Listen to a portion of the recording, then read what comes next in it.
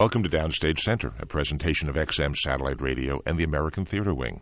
I'm John von Soosten, Program Director of XM 28 on Broadway. And I'm Howard Sherman, Executive Director of the American Theater Wing. We're joined today by one of the very few people in the history of theater who has actually won 4 Tony Awards. Audra McDonald, Tony Awards for Carousel, Masterclass, Ragtime, A Raisin in the Sun. Hi, Audra. Hello, John. Hello, Howard. How are you? Welcome. Your first Broadway appearance in Carousel, you won a Tony Award. It must have been quite exciting. It was. It's funny, just recently I was doing an event for Juilliard. I was helping them to unveil a new pin that Montblanc had done for them just for their 100th anniversary. And they had in the display case at the boutique a copy of my senior recital. And it was May 4th, 1993.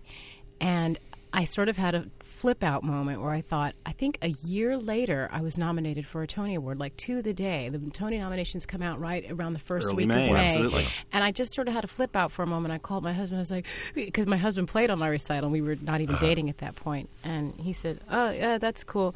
We need, and then just sort of get back we to need milk. Need milk and eggs. one of those things. Bring But some home. It was a neat moment where I just went, oh, wow, a lot happened in that year. So how did you get into Carousel a year out of school? I auditioned. I actually, my Broadway debut was in The Secret Garden. The Secret Garden.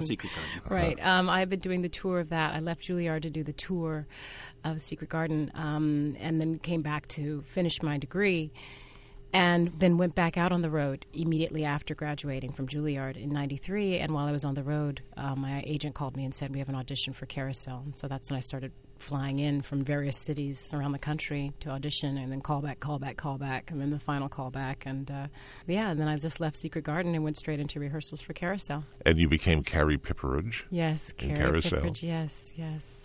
But jumping back, even before Carousel, I was struck by something. Several articles commented that your parents got you involved in doing theater because you were hyperactive and they were looking for a way to channel your energy. Yes. So that Ritalin was not on the horizon, musical theater was? Yes. My parents really, they were both educators. They are both educators. And when I was most definitely a hyperactive child, and they knew that I had a lot of musical ability. And there's a lot of musical ability in my family. My dad started as a music teacher. And a band director, and he played the trumpet and trombone and all these instruments. And this is growing up out in California. In California. And my mom was a singer and played the piano. Both of my grandmothers were pianists and piano teachers. And anyway, so they knew I had this ability, and when the doctor said, you need to channel her energy or we need to put her on some sort of medication, they said, let's put her into dance and piano lessons and voice lessons. And that's how it all basically started. Had you always thought, though, that you'd be a performer, or did you have other ideas in mind before? I don't do anything else. It's a little sad now. I've never thought of myself as anything but. So when you were a kid, you always wanted to be a performer? Yes. Of one sort or another? Yeah, I think at one point I wanted to be a senator, but I still wanted to be a performer, too. And a singing senator. Well, senators are kind of performers anyway, if you think about it. So I think it was at the time during Love Boat when, what's his name, right after Fred that. Grandy. Yeah, Fred Grandy. I think he became a senator or a representative senator. So you saw it as a natural segue. Well, yes. And Ronald Reagan, for that matter, became president. Schwarzenegger. So. Yes, some good, some bad. But anyway, just point being that I was, politics was sort of interesting to me, but it was always, other than that, been performing and being on the stage. And your family was comfortable with that? They didn't say, oh, you should get a real job? No. My family said, you must get a degree so that you can teach. You must have something to fall back on and fall back on and fall back on and fall back on. But they certainly never sort of squashed my enthusiasm for performing, and they knew that it was something that I felt the most comfortable doing. So what was your first performance of any major size? Not in school plays, that kind of thing. But I worked at a dinner theater growing up in Fresno, California, and they did 8 to 10 musicals a year, and they had a little junior company like Mickey Mouse type club of kids who performed at cabaret a half an hour before each performance every night, and with each show we did a different themed cabaret. So I basically learned the entire musical theater canon by the time I was 16, doing these shows, doing 8 different cabarets throughout the year.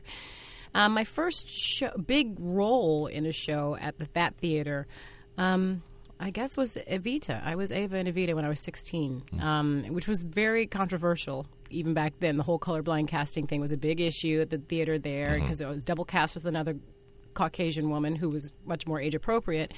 And people would call in and say, is the black one or the white one performing tonight? Or it was Fresno, California, not the most sophisticated of towns. But then there were some people who were very upset with the fact that I was playing this role, as well. But that was my first sort of major role there. So how did you react to that when you were hearing people calling up? That kind of stuff just sort of strengthens my resolve, just makes me, in a way, sort of more determined to succeed.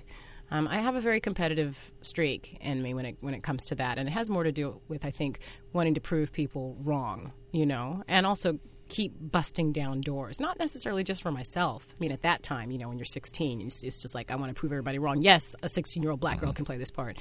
But now as an adult, it's more about just continuing to break down the barriers. So being cast as Carrie Pipperidge, which was not a black role when written back in the 40s, that was kind of also groundbreaking, I guess, in a Rodgers and Hammerstein musical. Yeah, and that's to the credit of Nick Heitner, who just decided, I'm going to cast who I think should play the part. Again, colorblind. Yeah. And it's a raging debate in theater that goes on and on, to this day. And I think there are times when it's appropriate, and then, of course, I think there are times when it's probably not so appropriate. But whenever it is appropriate, or even, slightly groundbreaking, I'm all for it. Well, of course, Diahann Carroll had appeared years earlier in No Strings, That's another right. Rodgers musical, not Hammerstein, but Rodgers musical. And there was never any mention in the show whatever of race, and never entered it. No. Actually, it's wonderful. I went to that Oprah Winfrey weekend last year, that Legends, where she honored all these women, and we all sat at this luncheon at her house, and I was seated between Diahann Carroll and Ruby Dee. And at the end of the luncheon, I said to Oprah, thank you so much. You seated me between the ladies who were responsible for my career, basically, as far as busting down doors and Groundbreakers, so to speak. Groundbreakers on Broadway. And she said, I know. You think I didn't plan that? I was like, oh, okay. So, yes, Diahann Carroll especially, someone. Let me ask you, you graduated high school in Fresno and came straight out to Juilliard? Juilliard has different tracks. Yes, there's indeed. the theater track, there's the music track. Were you studying both theater and vocal performance, or were you already tracked into one or the other when you got there? Well, no, I went to a performing arts high school, very much like Fame. That whole sort of thing, the whole, like LaGuardia. It's very much like Or LaGuardia. PA here in New York, Performing Arts. Yes. And I auditioned for Juilliard because I knew it was the top school in the country. And I auditioned in voice because I figured that was my strongest suit at the time. So I ended up in the classical voice program. What I didn't understand at the time was that meant that I would solely be that's all I would be studying. And so when I got there, I was a bit confused. I didn't really get the gist of the fact that I would not be allowed to have acting classes or movement classes or anything like that. That it would just be voice, and I would get everything as far as voice was concerned. Every diction, French and German and Italian and English diction, and the vocal literature of all those classes and courses, and the theory training, on solfege and all that stuff. But I would not get any of the other, what I would see the acting students getting in the theater department. And that was very frustrating for me. I felt like the whole time I was there, I was in the wrong program. But now in hindsight, you had this classical training. Yes. Is that a benefit to you now, do you think? Absolutely. It helped me certainly to discover more of my voice than I realized was there. At the time, when I got to Juilliard, I didn't, I sang classical music because that's what they wanted me to do on the auditions. And, okay, I got to sing some Mozart, all right. And I was studying voice, so I knew all about that. But, I only did it because I had to. And certainly now in hindsight, I certainly would never have been cast in Masterclass had I not gone to Juilliard, had I not had that training. And it's certainly been very beneficial. Well, were you able to take any acting classes at Juilliard, or were you kind of excluded from that? Nothing. They do have that. The program was very rigid at that time. Since I've left the school, they have there was really no performance opportunity at all for an undergraduate vocal major, and now they have opera workshop, which is for the younger kids, So- and they can do that. To win 4 Tonys, 2 of which were in plays, not musicals, you must have some knowledge of acting. Where did you pick up the ability to act, or was that just a natural thing that you were born with? Well, I certainly had been on stage for about 9 years before I even got So it's to just the Juilliard. experience? Yeah, well, certainly that, and then just I've never really studied acting formally, no. So it's just been I've been also sharing the stage with incredible people. I learned from everybody, the good ones and the bad ones, and mostly they've all been great. And so being on stage for a year opposite Zoe Caldwell, you're going to learn a thing or two. It's also sink or swim. Otherwise, you're going to drown. You got to get on stage with that force of nature every night. So, yeah, it's basically been through practical application of the craft. Well, you mentioned Zoe Caldwell, and your daughter is named Zoe. I can only assume as tribute to her. Yep. How much was Zoe actually a mentor to you during that process, or how much was it just that you had to live up to a standard? She was a mentor in every sense, was and continues to be a mentor in every sense of the word. Not only on stage and helping me to sort of find this character and encouraging. She and her husband, Robert Whitehead, God rest his soul, the last of great gentleman producers. We'll never see that breed ever again. But at any rate, the two of them really encouraged me to be as feisty as I could with that character, to really not be afraid of being angry or not being liked by the audience at a certain point, to just sort of really find my center and fight against this evil presence that I considered Maria Callas to be by the end of the piece. And just in life in general, I still go to Zoe. I have to call her Big Zoe now, but I still go to Big Zoe for questions about career. She helped me with Marie Christine. When I was doing Marie Christine, she came to see it a number of times, and since she was certainly one of the definitive Medeas, had a lot to say to me about that role. And when I was doing Henry IV, she's just always been there. Well, I was going to ask you about Henry IV because as you talk, if you've had no acting training, it's one thing to have so much experience on stage, but jumping into Shakespeare for the first time. Oy. Yeah. Yeah. Well, you've said it beautifully. I really don't know what else there is. One word. Oy. But it was Yeah. it's extraordinary, and you were in the company of great Yes. Shakespearean performers. Great Shakespearean performers, and then some people who had never done Shakespeare in their life before. Ethan Hawke had never done any Shakespeare. But once again, surrounded by wonderful people, a director who trusted us, Jack O'Brien, and I had my little team in the background too, with people like Zoe Caldwell saying, she came to my first performance or close to my first performance and said, "Get in here," and had me in my dressing room for about an hour after the show that night saying this, and I live for that, and for me, if you're not studying, if you're not growing as an artist, then you need to get off the stage. You're done. How much do you make a choice of, I'm going to look at doing a play now, I'm going to look at doing a musical, I'm going to go out and do concert work? How much can it be planned? How much is it a lot happy of it, accidents? A lot of it is happy accident. It happens to come along at the right time. And then, as much of what can be planned is planned. I mean, it's very difficult in this business, because if I can say, yes, I'm ready to do a play now, but, there'll be other producers who say, well, we're not ready to produce you in a play right now, so make it work, But I do tend to miss one desperately when I'm doing a lot of the other. I've been doing a lot of concert work lately, which was very important to me to do so that I could spend more time at home. It was really difficult to do Henry IV and Raisin in the Sun all in 1 year, one theatrical year. There's a lot of time away from the baby, which I can't call her baby anymore. She's 5, but that was difficult. But now, having done so much concert work, I went to see Cheetah's opening night and was so desperate to jump up on that stage with her, just because that's the kind of performer she is, and she's infectious, and you see her and you're just moved by what she's doing. But I am really starting to miss being in an actual book show again, and so it's coming. I mean, I have much coming up, so I'm going to get my shot in a minute. But. Yet there is the challenge when you're doing your concert work, that stuff that's booked sometimes years out in advance. I know what I'm doing in January of 2007 right now.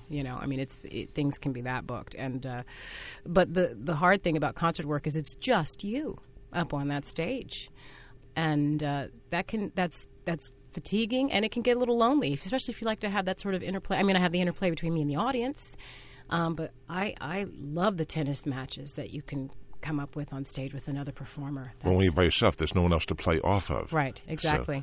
So yeah, and my next big project it's 2 one-woman operas, so I really have literally no one on the stage. I have lots of props, but no one on the stage with me, so that's going to be difficult. But it is still, at least it's a book, and there's a specific Well, you've plot. been on a very fast track in the last 10 years, last decade, from 1994 with Carousel, which was your breakthrough. Yeah. Over the last 10 years, now the phone is probably ringing a lot, people wanting you to do shows and all that. How do you decide what you do and don't want to do, other than family considerations? Also, what moves me? I have to be moved by the material, Artistically speaking. Artistically, Yeah, what yeah. moves me, yes. Whether it's a song I'm choosing to sing, music I'm recording for an album, like this project I'm getting ready to do at Houston Grand Opera, it's material that moves me beyond belief. And so, it's going to be a big sacrifice time-wise from my family, but it's something that I really believe in. We say the Houston Grand Opera, is it operatic material or is it really? It is. Well, yes and no. One piece was written in 1958 by Francis Poulenc called La Voix Humaine, the human voice, and we're singing it in English. And it's about a woman on the phone breaking up with her lover. Jean Cocteau wrote the book and the play and then the libretto, and she dies at the end of it. And so Houston said, well, that's just one 45-minute opera. We need to have some sort of curtain raiser. That can't be one evening. So they commissioned Michael John LaChiusa to write a companion piece. So that's the other piece I'm doing, and that's about a woman online who has met someone online that she's sent her phone number to saying, okay, go ahead, call me, and she's waiting for him to call. So that's the curtain raiser. So both very contemporary, but also falling back in your classical training at Juilliard. It'll be an interesting mix. Yes. But you mentioned Michael John LaChiusa, and you have been very upfront about championing the younger musical theater writers and people like Michael John, Adam Guettel, Ricky Ian Gordon. Has that proved to be a challenge for you to get people to accept their work because they're lesser known when you go out and do that in concert? Is there an appetite for it, or do you find people still wanting to hear the song from Ragtime, the song from Carousel? Not necessarily, and maybe I'm naive in that respect. I think an audience, as long as you give them both,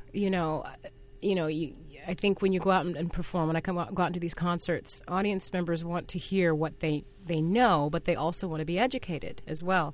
And a lot of what they know is from my albums. Therefore, when I get out there and you hear the vamp to whether it's Stars in the Moon or now people are starting to know the Seven Deadly Sins stuff that I did. People start to applaud ahead of time, which is fantastic to me because that tells me that they're aware. It's marvelous that you're championing that kind of work and bringing it forward. Oh, I really believe in it, and I think there's been a nice movement that's sort of come up in the past at least 8 years where people are really starting to pay attention. But there's also somewhat of a synergy in that in some cases these people are writing this material specifically for you. Yes, well, I'm lucky in that case, but then we see something like Light in the Piazza, which Adam wrote and has become a big hit and is, very exciting for Lincoln Center, very exciting for Adam, and I think therefore exciting for all of the composers. The same thing with Michael John. He had See What I Want to See at the Public this fall, and he's got House of Bernarda Alba this spring at Lincoln Center, plus he's got this opera.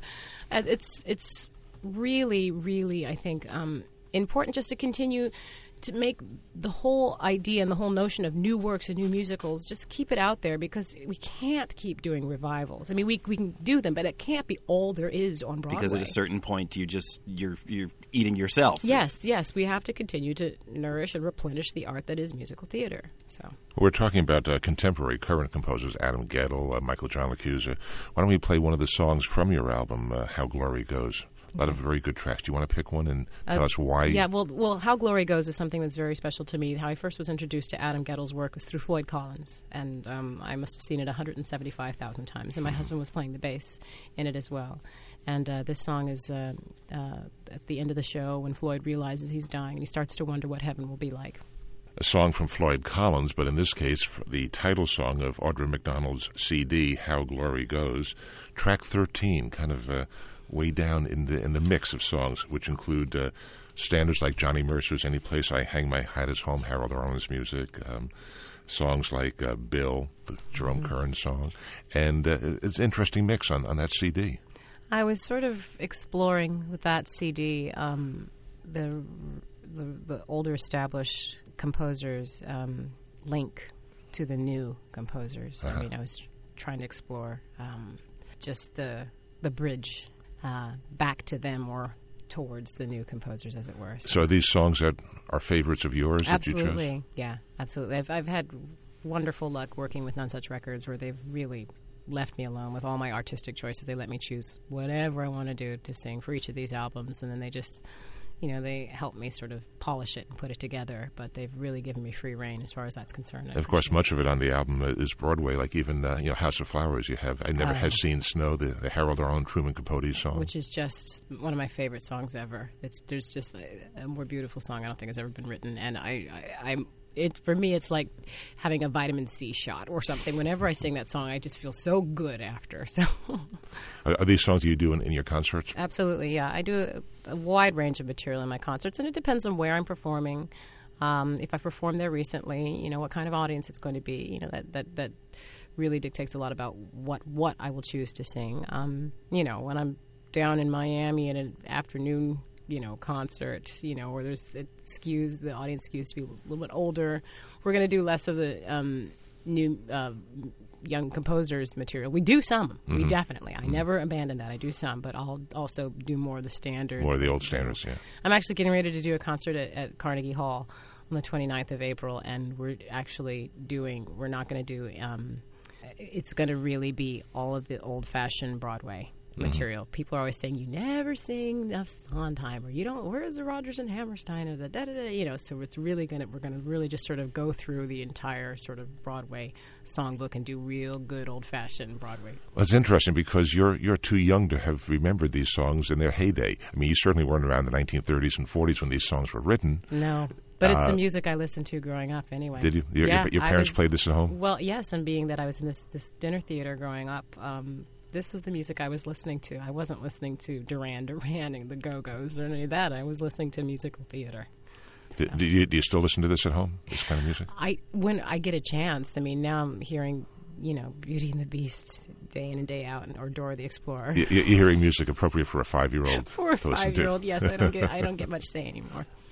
But as we talk about style of music, I want to bring you back to actually something you were quoted as saying, this is already 5 years ago, about where your voice is going and what you think it should be singing, and your question of whether you might even shelve musical theater in favor of opera. You were quoted as saying, it's starting to take on a life of its own, and it is an operatic voice.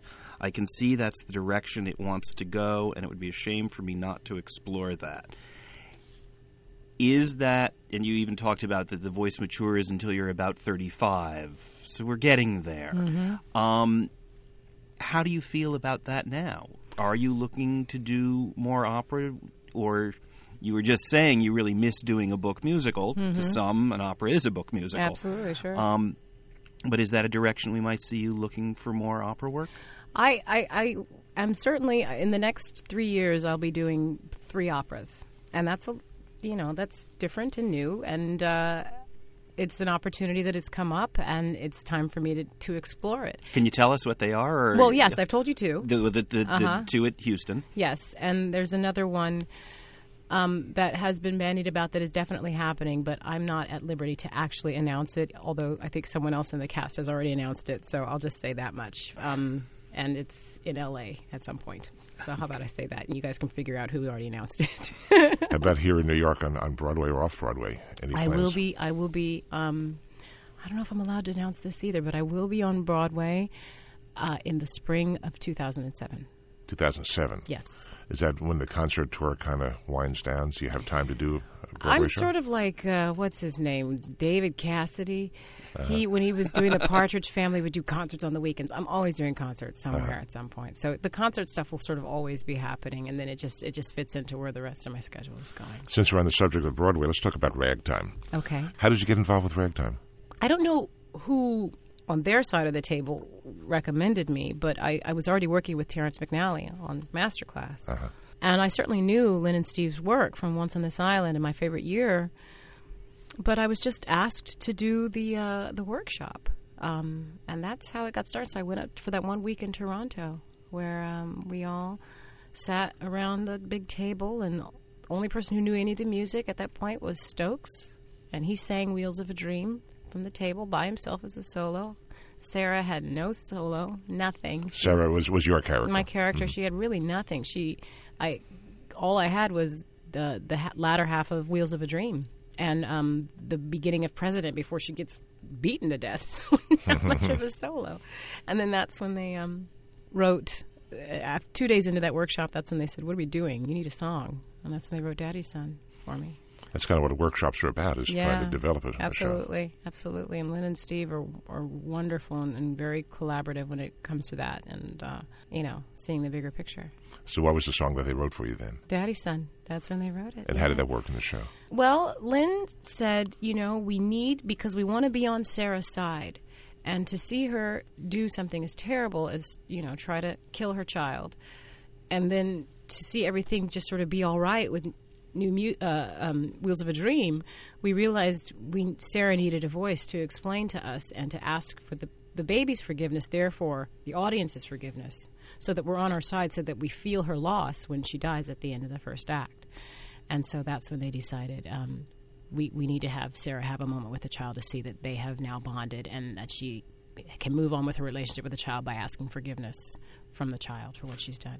Would you say that we play it now, should we? Okay, now sounds like a good time to play the tune. Good a time as any. Audra McDonald from Ragtime, Stephen Flaherty and Lynn Aron's song, Your Daddy's Son from Ragtime. We've been talking about all of these musicals. We've touched briefly on Henry V, but certainly your most recent Broadway engagement was the much acclaimed revival of A Raisin in the Sun. And I spoke with Felicia Rashad once, and she talked about the differing audiences that show brought together. And I'm wondering if you could talk about just the experience, because we have you, the Broadway star, Sanaa Lathan from film, Felicia, best known for her television work, though she has plunged deeply into theater now, and of course this guy Sean Combs. Yeah, it was one of those things where if you look at it on paper, you think, wow, yes, that's going to be a diverse group of people coming to sit down in that audience, and it could make for a volatile group of folks, But what it ended up doing was uniting. You've never seen a more different group of people come and sit down and then leave in the exact same headspace, in the exact same mood, all crying at the same time. Literally, you want to talk about blowing up stereotypes. You'd have guys with their hats on the side with every bit of bling they could have in the front row, trying not to let people see them wipe away their tears, man, even when Sean was ill. And he was out. He was very ill for a time, and he was out for about 4 performances. And the producers stood in the lobby and worked hard to keep a lot of the Diddy fans in those seats. And they stayed and then thanked the producers afterwards. Man, thank you for telling me to stay. That was great. Was that a play that you felt? Sometimes you can sense whether an audience sort of is going along. If you're doing a musical, you know if they know the tunes. You can even see them out there bobbing along. Right. Was Raisin in the Sun, do you think it was new to most of the people who saw it? I think it was new to at least 50% of the people in that audience, certainly, and then probably new to 75% of the people who actually, as far as actually seeing it. Maybe they'd read it in school or, seen a little bit of the movie, but, actually the live experience, there's not many people that were in our audience that had seen the original production, or maybe, regional production. So, but with a play as powerful as that and as indestructible as that's a testament to Lorraine Hansberry's work. It's about the human condition, and so the reaction and the response was universal. It was always the same response. Well, you mentioned the what did you call it, the Diddy contingent or something? Yes, as in Sean Combs' Diddy contingent. Fans, yeah. The Diddy fans, yeah. I imagine there were a lot of people in that audience who would not normally go to a Broadway show. They went to see whether it be Sean Combs or somebody else in the cast. That's right, absolutely. And so it was an introduction to theater for a lot of them. Yeah. And many were quite young, I noticed. Absolutely. And, our matinees, forget it. We'd have truckloads of, I don't know where busloads of these kids coming, and the balcony would be packed with nothing but kids who'd be screaming for about the first half hour, just, wah! Not really settling down. But even then, the play would get them to the point where when they find out that Sean has lost the money, you'd hear, oh, no, oh, man, oh, no, oh, she's mad, you know, but really into it. Now, how did that affect you as a performer, hearing that feedback from the audience? It was rough, and also exhilarating. It was both because I was not used to that, you know, to having sort of audience participation in the way that we did certain nights. But at the same time, I was very moved at how they would end up responding in the end, which means, and I felt that we really had done our job when we would get the response, you know, which like I said was practically every single night, you know, kids, you know, Diddy fans, you know, theater aficionados, you know, film buffs, whatever, all having the same reaction to the piece. Well, you could certainly hear what was going on. Did you cheat and look at the audience every now and then just to try to see what was going on? Oh, no, especially with my character. I mean, Ruth was is such a downtrodden, almost broken woman. Almost. I think that life inside of her, that baby inside of her, is what is keeping her from completely crumpling. Right. And, you know, her whole big story is I'm thinking about getting rid of that life. But so, no, for me, and it was really the hardest role I've ever done, even though I was something that I was the closest to. You know, I was a woman in my 30s. A black woman in my 30s, so I should have understood a lot of this. And you were a mother yourself, so you could identify. I was a mother myself, yeah. And it was the hardest role. Maybe it's because it was so close to me, you know. And my director, Kenny Leon, worked me hard. I've never worked with someone who was more demanding, in almost a tyrannical, loving way, if that's at all possible. He was never satisfied, but always supportive. And I love that kind of director because I feel like I've grown so much from that experience as an actress, and he never settled for it. He figured out what all my tricks were early on and just called me on it.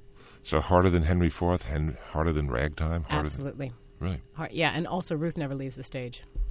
She never leaves that apartment. And it's a very emotional show. Very emotional, draining. And she's just always there, and she's always working. My character, the only time I sat down is when I found out that we were going to move. Other than that, she's ironing, she's cooking, she's cleaning. She never stops. So, I normally don't bring up the Tony Awards on these programs, but I read something very interesting that when you did not win for Marie Christine, you were relieved. Oh, so relieved. We so rarely hear people say that, so I need to ask if you can talk a little about why you felt that way. Oh, because how do you sustain that? First of all, the winning a Tony Award has, I think, little to nothing to do with you as the performer. You can only go out and do your work. It's not like you can campaign for it. Not like you could, what am I going to do? Take the entire, every Tony voter out to lunch or anything. You can't do anything. And, even if the Tony voters come on tonight, you've got given a bad show. There's nothing you can do. All you can do is just do your work. So the whole idea of now she's won 3 and every time she's been nominated, she's won. I mean, there was such pressure, even though I knew it was sort of ridiculous pressure because I had really no say in the matter. So when it didn't happen, I didn't have to live up to that. Every time she steps on stage, she wins a Tony thing anymore. I didn't have to live up to it. It was gone. All that was done. What I didn't know at the time is I was actually a month and a half pregnant at that Tony Awards. Did not know at the time. It was the most fun I've ever had at the Tonys. It turned out to be this 7-hour date for me and my husband, and we went party hopping afterwards and just had a ball. So it was actually the most fun I've ever had at the Tonys. This is the year I didn't win because I could have a good time. But you've been nominated 5 times, winning 4 times. That's an 800 batting average. Yeah. Even Babe Ruth didn't come close to that. That's a pretty good batting average. It's a neat thing, but I really try not to think about it too much because there's still work to be done. So much work to be done. Yeah. One thing that you're going to be doing in the very near future, January 5th through 9th, is an event going on in New York, but also in other parts of the country, the New York Times Arts and Leisure Weekend, and you and Stokes Mitchell are participating in that. Yeah, Stokes and I are going to be doing the Times Talk on January 7th at 8 o'clock, I think. Which is a Saturday, I believe? Saturday evening, yes. And I'm really looking forward to it. The event in and of itself, the whole weekend sounds just spectacular. All the different people they're having, from all the different fields of performing arts and whatnot, and just anything that celebrates the arts and culture, especially for them to bring it all together and have discounted museums and movies they can go to and, cheaper theater tickets. It's just a fantastic thing. And Stokes and I love chit-chatting. So the fact that people are actually going to sit down and watch us do that is, good luck to them, because we may be up there for hours, that's for sure. Well, as I understand the New York Times Arts and Leisure Weekend, it's across the different arts. It's not just theater. It's also film, Yes. it's dance, Everything. it's music, that sort of thing. Fine art as well, everything. Right. On the theatrical side of things, besides yourself and Stokes, Donna McKechnie, B.B. Newworth, Michael Cerveris, Hank Azaria, Edie Falco, Philip Seymour Hoffman, even a soon-to-be Broadway star, Harry Connick Jr. is participating. Yeah, it's fantastic. Actually, Michael Cerveris has been my leading man. The past 4 shows I've done, he's been my leading man. Really? Yes, so Wow. that should be, I'm sure that'll be a wonderful evening. And for those of you listening, if you haven't seen Sweeney Todd, go see it, go see it, go see it. You must. And also, let me just give the website if people want to find out. And it's not just in New York. There's other cities are participating in the New York Times Arts and Leisure Weekend as well. It's www.nytimes.com/AL Weekend. AL, I presume, means Arts and Leisure. Again, www.nytimes.com/AL Weekend for that event on January 5th through the 9th. Yeah, it's going to be great, really. I'm looking forward to attending it myself. I'll look forward to hear what you and Stokes have to say. So am I. I have no idea. We'll find out. And on that note, Audra McDonald, thanks so much for being with us today on Downstage Center. Thank you, John. Thank you, Howard. Thanks, Audra.